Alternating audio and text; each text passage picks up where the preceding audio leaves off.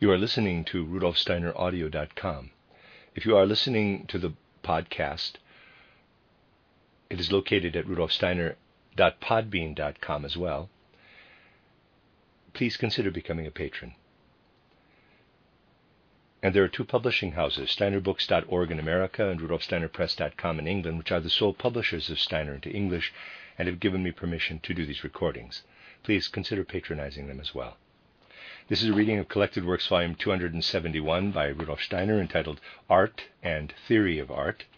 This is the seventh entry in the book, the third of the lectures. I'm calling this number 7.3, entitled The Sensory Suprasensory in its Realization Through Art, Part 2, given in Munich on February 17th, 1918. There is a very witty man who uttered a remarkable phrase about all human philosophizing. In a recent publication, which considers at length all the impossibilities and uselessness of human philosophizing, he said human beings have no more philosophy than an animal, and distinguish themselves from animals only in that they furiously attempt to achieve a philosophy, but ultimately have to admit that they are defeated and must lose themselves in ignorance. There is a lot in this book, which is otherwise a book worth reading, that basically collects everything that can be said against philosophy. That is why the man in question became a professor of philosophy at a university. I would like to quote this man with a remark that is concerned with natural science. It is a fairly radical remark. For the gentleman in question says that nature is mysterious in all directions, and that when the human being really perceives these mysteries of nature on all sides, he cannot but realize how endlessly small his own being is. Nature in its infinitude spreads itself out immeasurably, and we ought to feel that we, with our concepts and ideas about nature, stand around gaping. I am quoting, and one can say that this remark is not entirely incorrect, and that when we observe nature, we human beings really do notice how little of what we can grasp in our thoughts. Even when we practice our cleverest natural science, actually reflects the immeasurable mysteries of nature. And if we did not perceive how nature is confronted by the thought, which is not the result of nature alone, but can only be generated in the human soul, if we did not know that this thought corresponds to a human need, if we did not feel in the activity of the thought about nature something of what determines our humanity and our human development, something which we need just as the seed needs the plant, then we would really not know with ripened self-knowledge why we even think about nature.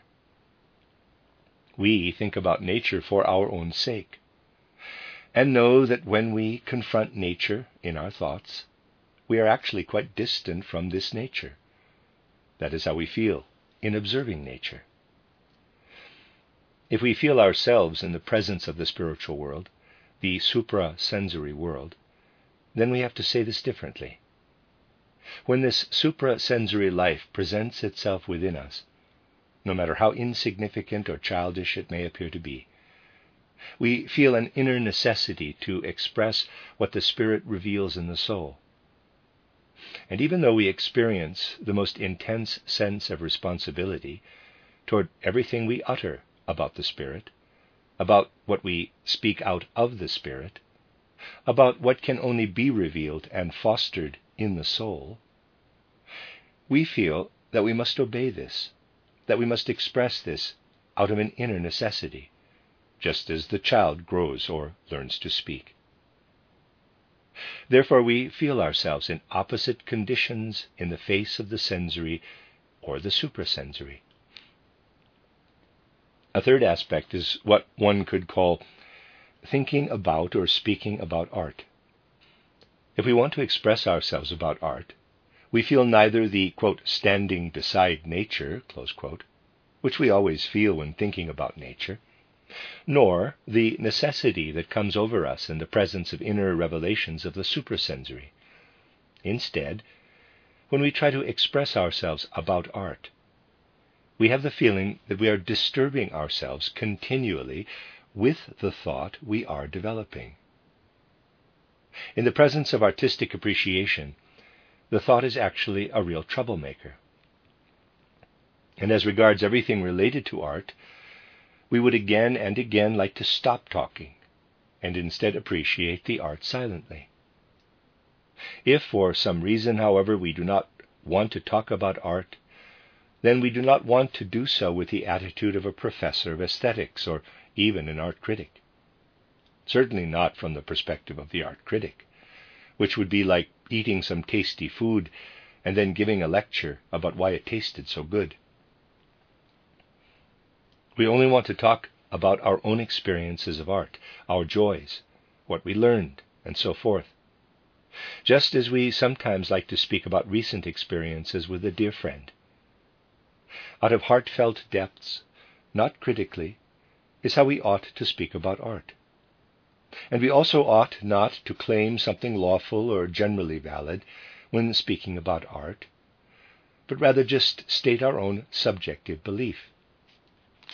But it seems to me to be a consistent feeling in relation to any sort of discussion about art that thoughts are a disturbance, and it is precisely this which seems to me to indicate the peculiar nature of art. Inasmuch as we human beings live in the world of the senses, the question might be asked, what is the relationship of art to the world of the senses? And, inasmuch as we can only exhaust our feeling about the world of the senses, if we have a relationship to the suprasensory, we could also ask, what is the relationship of art to the suprasensory? Now, it seems to me that through an elemental feeling that develops in relation to artistic creativity, we quickly have to arrive at the conviction that art is neither able to represent the sensory as it surrounds us, nor to bring the thought to expression. In the presence of the sensory, someone who has a feeling for nature will always have the perception that if one wants to represent it and create a picture of it, one cannot reach nature as such, that nature is always more beautiful and more complete than any representation. In the presence of what is spiritual, poetry about worldviews or things of that nature attest to this, one will have the feeling that if one wants to represent it, one will describe things that are insipid and superfluous. Poetry about worldviews have, under all conditions, a pedantic schoolroom character. Any true artistic feeling will actually always reject allegorical symbolism. And so it is just this question about the relationship of art to the sensory and the suprasensory that can seem like a life question. That is why the question arises, is there something else apart from the sensory and suprasensory that has something to do with the essential task of artistic creativity and appreciation? No doubt this is a question we will be able to answer only by really engaging with the soul process of artistic creativity and appreciation, not by describing it through the laws of aesthetics, but through experience. When we stand before the world in an ordinary, sober, let us say for the moment, inartistic manner, we are dealing with sensory perception on the one hand, and on the other hand, with what is engendered by sensory perception in our own soul, namely with our thoughts. A perception such as the one offered by nature, like the demand for art to reproduce a human being, seems to me, for the given reasons, to be something rather impossible, and therefore superfluous. The desire to reproduce, through art, the immediate perception of nature actually always arises from certain artistic aberrations. But on the other side, and perhaps this is something remarkable, but we do experience it, and I have already indicated this in reference to discussion about art, it appears thus. In the process of real artistic creativity and appreciation, we make the effort to ignore the thought as best we can, in no way to allow the thought to arise. This seems to me to rest on the fact that in the human soul, processes continually form that either can thrive to the end or will stop at some place or another. We can follow these processes only by descending through spiritual observation into the depths of the soul's life, which remains in the subconscious or unconscious realm for ordinary consciousness. Whoever observes the soul life of the human being will find, at first apart from observation of the outer world, that this soul life, insofar as it continues to develop when we ponder it, to develop freely in the inner life, always has a tendency that can be described in no other way than this. Whatever ebbs and flows in the soul's life as sensing, as restrained will impulse, as feelings, and so on, wants to ascend. And in principle, also in the healthy life of soul, it wants to form itself into what one calls a vision. In life we actually always strive to form the ebb and flow of the soul's depths into vision. Such vision, however, may not come to the surface in the healthy life of soul. It must be replaced. It must be checked as it arises. Otherwise, illness arises in the life of soul. In every life of soul, however, strivings to form visions announce themselves. And we go through life continually arresting visions in our subconscious by letting them fade away. That is where observation of the outer picture helps us. If we approach the outer world directly with our seething life of soul, then the outer world dulls what wants to become vision, and the vision fades into a healthy thought. I said that we go through the world continually striving for visions. The corresponding perceptions, however, do not always become conscious in the proper way. But whoever attempts to clarify what resounds softly between the lines of daily life, whoever attempts to observe this, will soon see that really all manner of things show up. I have to say, if, for example, I happen to enter someone's dining room and to find there a company of people eating, and the plates and bowls were painted red, I would involuntarily believe, through an elemental feeling, there around the table is a company of gourmets who really want to sink into the enjoyment of the dishes and desserts. If in contrast I were to see that there were blue plates and bowls on the tables, then I would believe that they were not gourmets, but that they were eating because they were hungry. Of course, one could also see this differently. That is not the point. The point is that we are always tempted to release an aesthetic feeling by means of things that approach us in life, and then to turn this into a fading vision. Naturally, it is entirely possible to be deeply deluded in this realm. That does not matter. Even if it is not true that one must tell a group eating from red plates that they are gourmets, aesthetically it remains true. One could just as well say, if someone welcomed me into a red room and continually allowed me to talk without saying a word, like a very boring gentleman, then I would say, he is lying to me. For in a red room I await someone who has something to say to me, and I would consider it a profound deception for him to just let me talk and talk. So we are actually always inclined, as we go through life, to raise what we experience to a repressed vision, which then pales beneath the outer impressions of life. Artistic appreciation and creativity always go a step further. Artistic appreciation and creativity cannot let what seethes and boils down there in the soul's life rise up subconsciously into a mere thought. That would be something that would indeed fill us with thoughts, but it would not bring us to something artistic. If, however, we are able as artists, or because the artist approaches us, to take what wants to rise up in the soul and to arrange something outwardly, I mean an arrangement of color, And if our perception is such that this color arrangement gives us something we need, so that the corresponding rising vision, which, however, must not be allowed to become vision, has an outer complement, then we definitely have something artistic before us. I can well imagine that someone might simply limit himself, using some sort of artistic means, to express moods of soul and feelings by arranging colors that perhaps do not correspond to any outer object.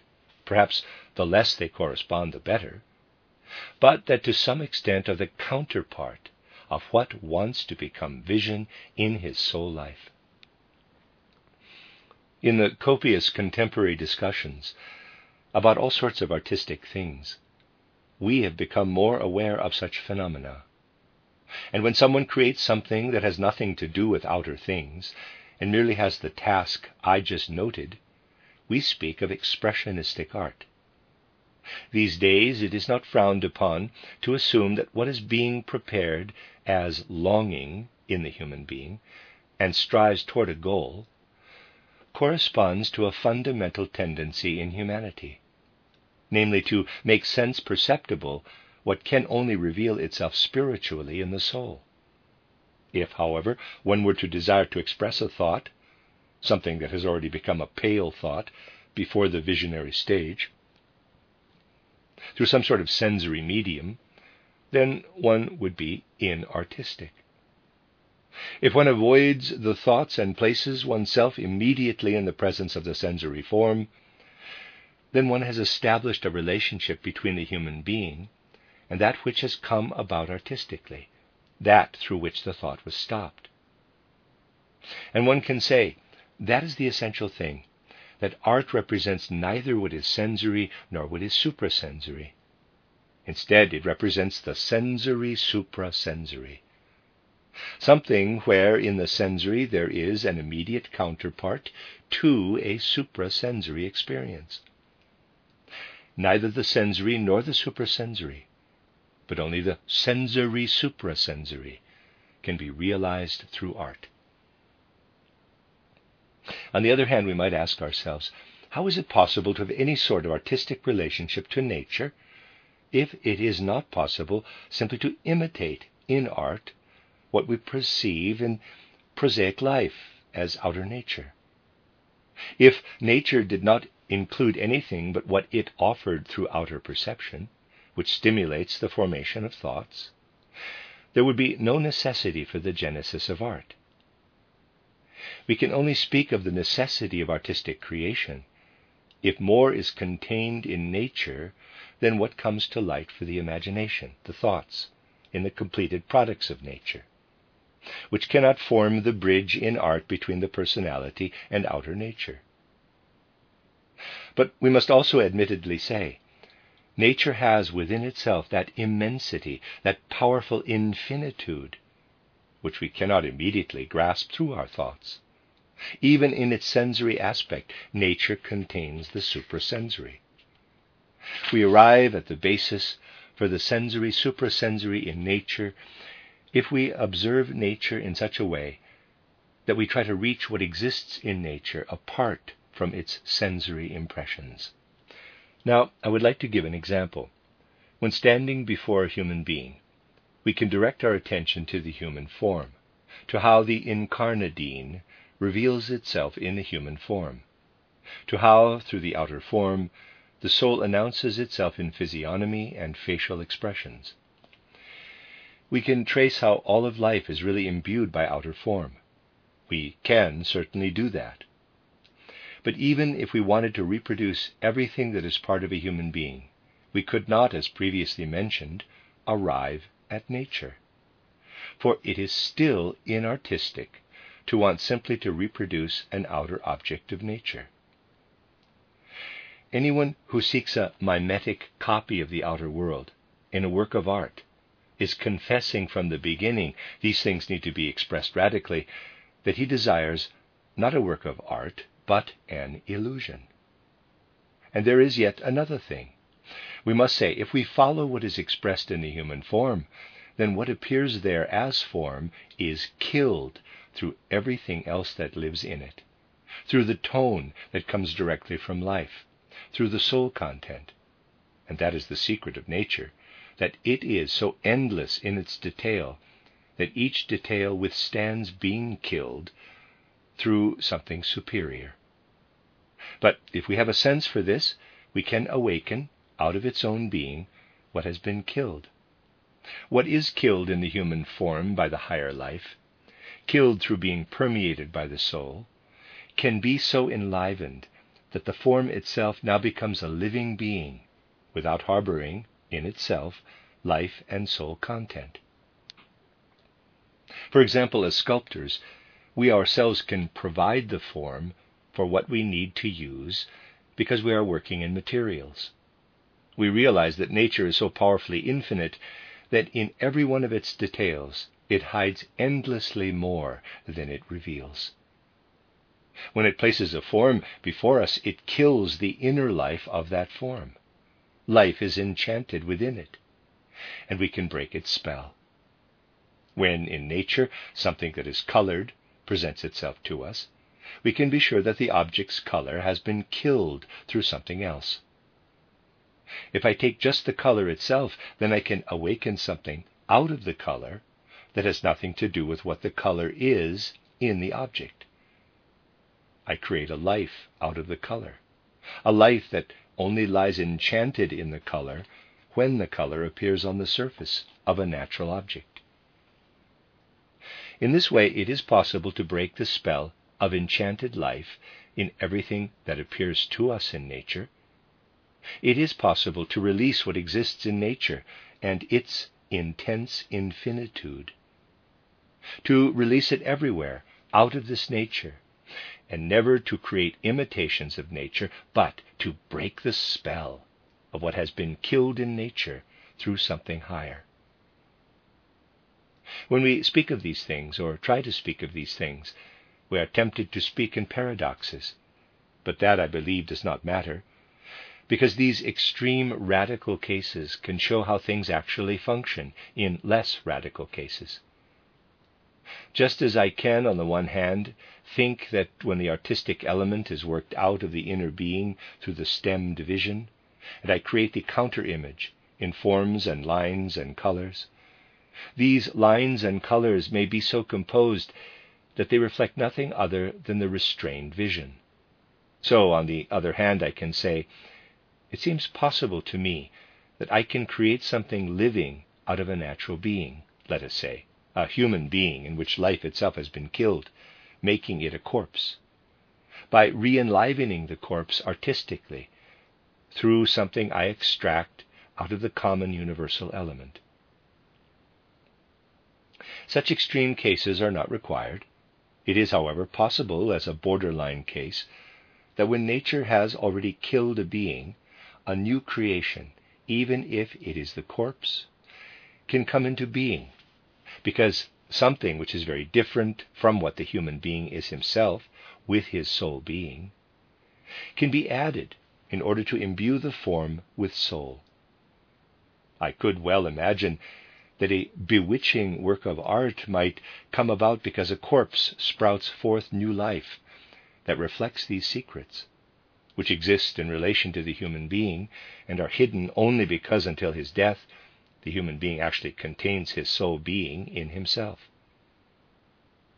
We need not stumble on account of such borderline cases. It is, after all, a borderline case. It can clarify that artistic creativity in the presence of outer nature, can be effective. For actually, even if not driven to be a borderline case, artistic creativity and appreciation continually proceed in this way. Art is a continual redemption of mysterious life, which cannot be in nature itself, but must be extracted from it. I confront in the human form a product of nature that has been killed, but I attempt to awaken the life of this form, and although the form is just a dead form, to awaken the entire human being out of this form. Genesis tells us that the human being emerged from the breath of God, that the human soul was breathed into him. That could lead one to see more in the air than just the combination of oxygen and nitrogen. It could mislead one to see in the air something of what awakens the human soul, something soulful. It could mislead one into believing that this air breathed in by the human being longs fundamentally to become a soul. One might be able to see in the air the counter-image of what is human soulfulness. In other words, more than something merely lifeless, a longing toward the human being. But it is the case that having such a perception about the air will be very difficult, because air and fire do little to inspire artistic formation. No one will actually want to paint fire, just as little as lightning, nor will anyone want to draw the air. So as far as the air is concerned, we will not easily come to this feeling. But it seems to me that a true artistic feeling about the worlds of light and color can come to this feeling. We really can have this feeling in the presence of the world of light and color. Every color, or at least the relationships among the colors, have the longing to become either a whole human being or part of a human being. As part of the human being, either they find themselves as an inner expression of his being, or the light illuminates him and is reflected.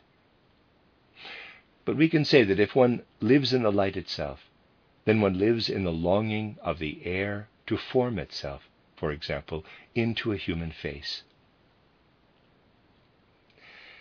We can have the feeling red and yellow want something. They want to form themselves into something that is part of the human being. They have a language that is inherent within them. Then we will not attempt merely to reproduce the human being in a prosaic way. In any event, it must become an ideal of artistic creativity to become liberated from the model. Whoever does not overcome the model the moment he begins to create, whoever does not view it as something that guides him in how to eavesdrop on the secrets of nature, will remain dependent on the model and create mere illustrations. On the other hand, someone with artistic feeling will be tempted to form a human being, or some other being or natural form, out of the color. For such a person, color will be able to achieve an inwardly differentiated life. We will find that red and yellow are such that they tempt us to use them where we want something to come to expression, to speak through itself. What faces us in red, in yellow, will express itself on its own, will generate through its own strength the ideal of art, namely to exclude the thought. Blue and violet are different when they face us. There, it is more a matter of having the feeling that blue and violet, at least in one direction, come near the thought. We will have the feeling that we cannot represent with blue or violet something that expresses its own nature, but rather something that expresses another thing besides itself. We will be tempted to represent the blue according to our own inwardness, by showing it in movement. And we will experience that it is difficult to bring forth an inner movement in the object by using any kind of red lines. Red is much more likely, I would say, to give rise through lines, through shading, to physiognomy. Red will speak through itself. Blue, if we transpose it into lines, will divulge its inner nature, will lead us more under the surface of the color than in an outward direction. If something expresses itself as color, we have the feeling that the color pushes us back. Blue leads us under the surface of the color. We think that in what comes to expression in the blue, movement and development of will are possible. It will be fruitful to use blue in painting a purely sensory, suprasensory being, meaning a suprasensory being that we want to place into the sense world, and to express its inner mobility with nuances of blue. In that way we can break the spell of whatever approaches us in nature as an individual part. whatever has been killed in nature through a higher life. We can find the sensory, suprasensory itself in nature. We can enliven the mere form. We will find that a satisfactory impression can never really be made if we simply reproduce the human form, as it is in the human being, in a sculptural artwork. Once, many years ago, I had a strange experience with a friend who became a sculptor. He told me at the time, both of us were very young people, quote, "Yes, you see, one would accomplish the right sculptural work of art by exactly imitating each individual change in the surface." Close quote. I have to admit that this utterance made me wild, for it seemed to me that this was the path to the very most horrible artistic achievement. For in any case, if we want to reveal in the stone or wood what the human form has as form, what it is in him that kills life through something higher, without this inner life, then we would have to enliven it. The surface must be called upon to express what it never can express in the outer nature of the human being. We will find, for example, that if we curve a surface and then curve it again so that the curved part is bent again, we have the simplest archetypal phenomenon of the inner life. A surface that is curved in this way, so that the curve is curved again, can be used in the most varied ways. And of course this needs to be further developed. The inner life of the surface will emerge from the surface. Such things prove to us that there is a relationship between outer nature and the human inner realm, which in truth has the character of the sensory suprasensory.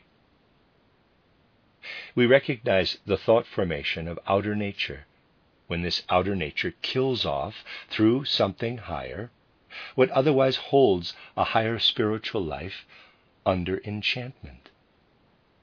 Thus we are forced to grasp the dead life by means of a dry thought.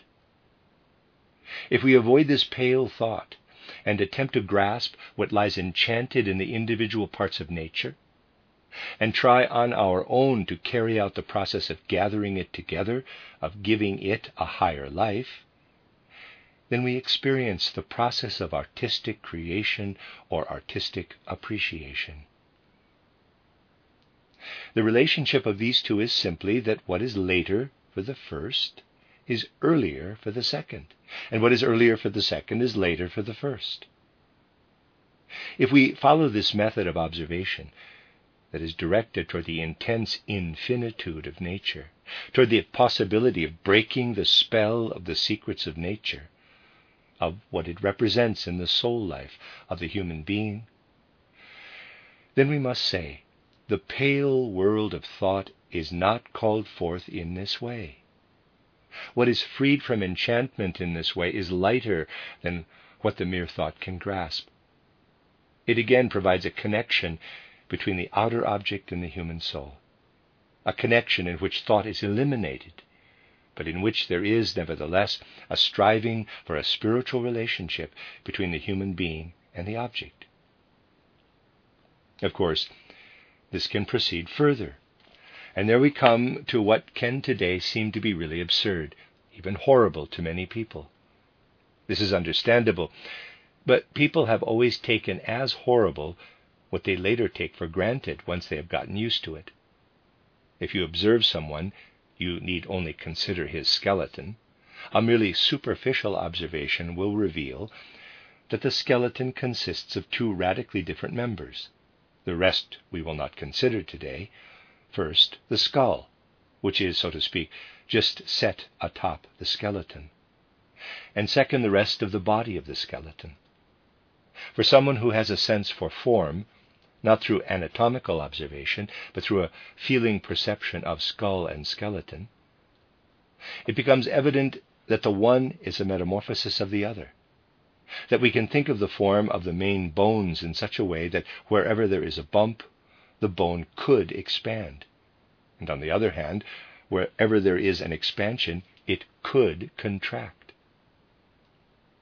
Through metamorphosis alone, we really can, through the change of forms, have the skull arise out of the body of the skeleton, and to a high degree have the body of the skeleton arise out of the skull. Thus we can say, the entire human being is enchanted within the head. Even if we are confronted by a skeleton without a head, we will be tempted, if we do not want to be stuck in the sensory observation, to supplement this skeleton with a head in a sensory, suprasensory way. We will be tempted to have the vision of the head arise from the skeleton. There are people who cannot imagine this. But it is impossible that in nature somehow the skeleton of the human torso came about without the skull. For someone who does not confront nature merely with abstract conceptions, but rather carries the being of nature in his own feeling perception and senses objects in nature only as they must be sensed, it will be obvious that the skull must arise like a vision out of the body of the skeleton. But for one who sees through such things, it must follow that if he has only the head, and as if in a vision adds the entire human being, this human being will be different than if vice versa he adds the other. It is similar and yet different. Thus we can say, in outer nature the human being is created as a whole, which consists of a division into head and the rest of the organism. But each individual part wants to be a whole human being. In a higher whole, that life is killed, which is enchanted in each individual part as a whole human being. If we exclude this thought that rises up when we face a human being, then we must supply the human being with what we take from him when we analyze him out of our own inwardness. And in this way we are building nature creatively, as nature builds itself. We achieve this endlessly intensive, meaningful process of unifying, which must first be killed in its parts so as to reappear at a higher stage. And of course it is different when we produce it in the spirit. I believe this already calls forth a certain horror. In Dornach, in our building, we tried, one can try things in any sphere, for it should never be a case of wanting to limit art because of some sort of dogma, with a group that was to be sculpted in wood. It is important that it be sculpted in wood, for it would not be possible with stone. First of all, in a central figure, we tried to unify on a higher plane what is also unified in the human being through nature. Or once again, the parts are killed through something higher. Every human being is asymmetrical, but we can feel what in the left side wants to become something quite different from the right. Thus, two people stand before us, the left person and the right person. What is specialized in the left person and the right person is unified in nature into a higher whole by killing the willfulness of the parts. In artistic observation, which confronts the will of nature, there arises again, I might put it like this, the complete form of the left person and the right person. Fundamentally, they both want something different. And the artist must, this can stay very much in the unconscious, relive the process that nature completes on a different plane when it kills the left person and the right person and balances them out in the whole human being. If we really create an artistic form in which there is the indication that the human being is an asymmetrical being, then something else must be added.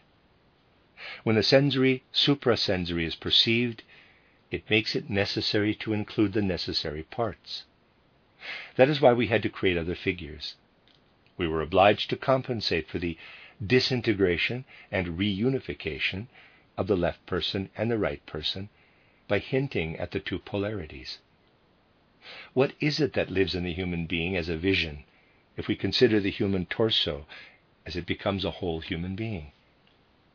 For there would live in the outer form what rises from the torso into the head as urges and instincts, which we could call luciferic.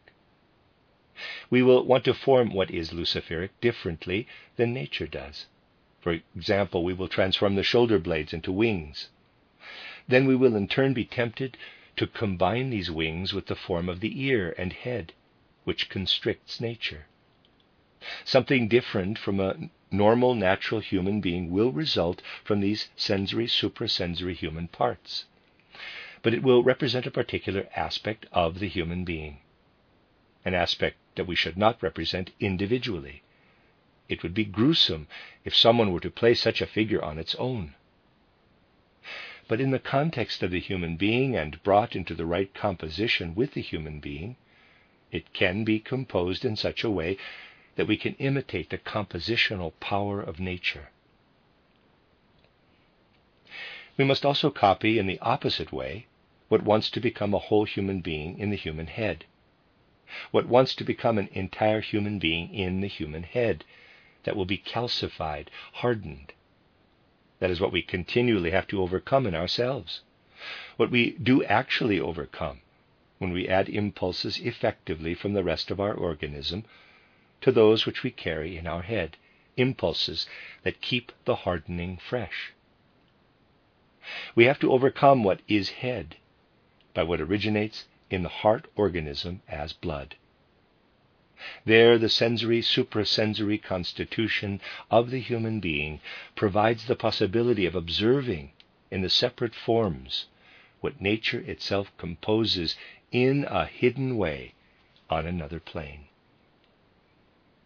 In actuality, what we could call a process of creative imitation, a process in the human soul, becomes something that nature does not only imitate abstractly, outwardly, but that the development of nature itself carries out in the human being.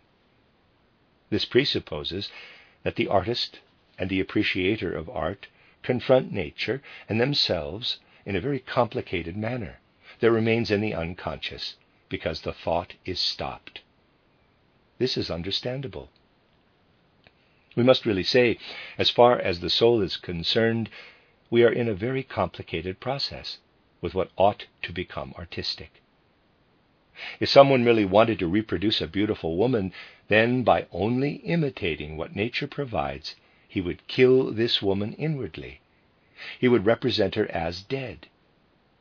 She would not be alive in him, especially if he reproduces her very faithfully. We must be able first to transform her into a corpse, but then, which is really true humor, recreate her beauty out of an entirely different element. Without, metaphorically speaking, killing a beautiful woman pictorially, we must really first somehow turn her into something dead. We cannot draw her properly. Her beauty is present in nature through something quite different than it must be in a finished work of art. We must first discover through humor what will newly create that which we must actually kill. We could say, if we sit opposite an earnest scholar and make a copy of him, then the copy will first be a joke.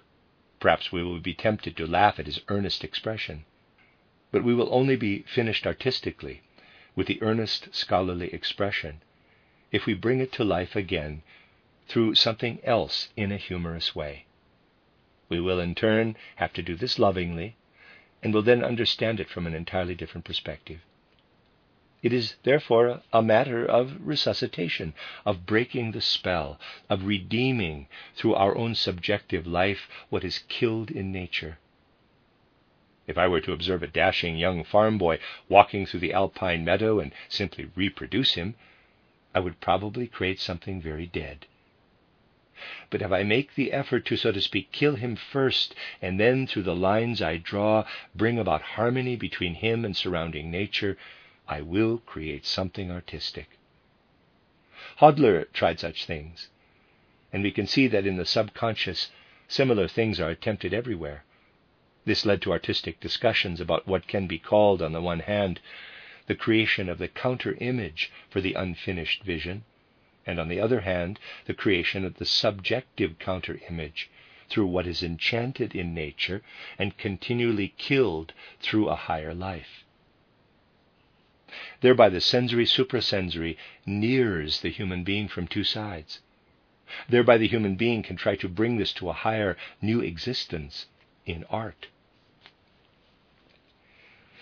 In my earlier lectures on this theme, I tried to connect these thoughts about how the sensory suprasensory can realize itself through art to certain thoughts of Goethe. This was held against me, and I now notice that I have been able to speak here without reference to Goethe. All sorts of complaints are raised just when one refers to Goethe, because people who consider themselves to be especially close to Goethe think that if they repeat something of his that they do not understand, they can make judgments about those others who take the trouble to penetrate the matter. We can understand these things. It is a natural process in human life. And we sometimes have to be downright happy when something we say is subject to such judgment. We could even have the point of view, if someone else has experienced a confirming judgment, then we must have said something really superfluous or stupid. What I have been able to avoid here, I do at least want to bring forward at the end. I truly believe that anyone who approaches Goethe with understanding will find in his broad-minded and sound observation of art, although perhaps expressed differently, what today was described as the sensory suprasensory element of art. Even the expression is borrowed from Goethe.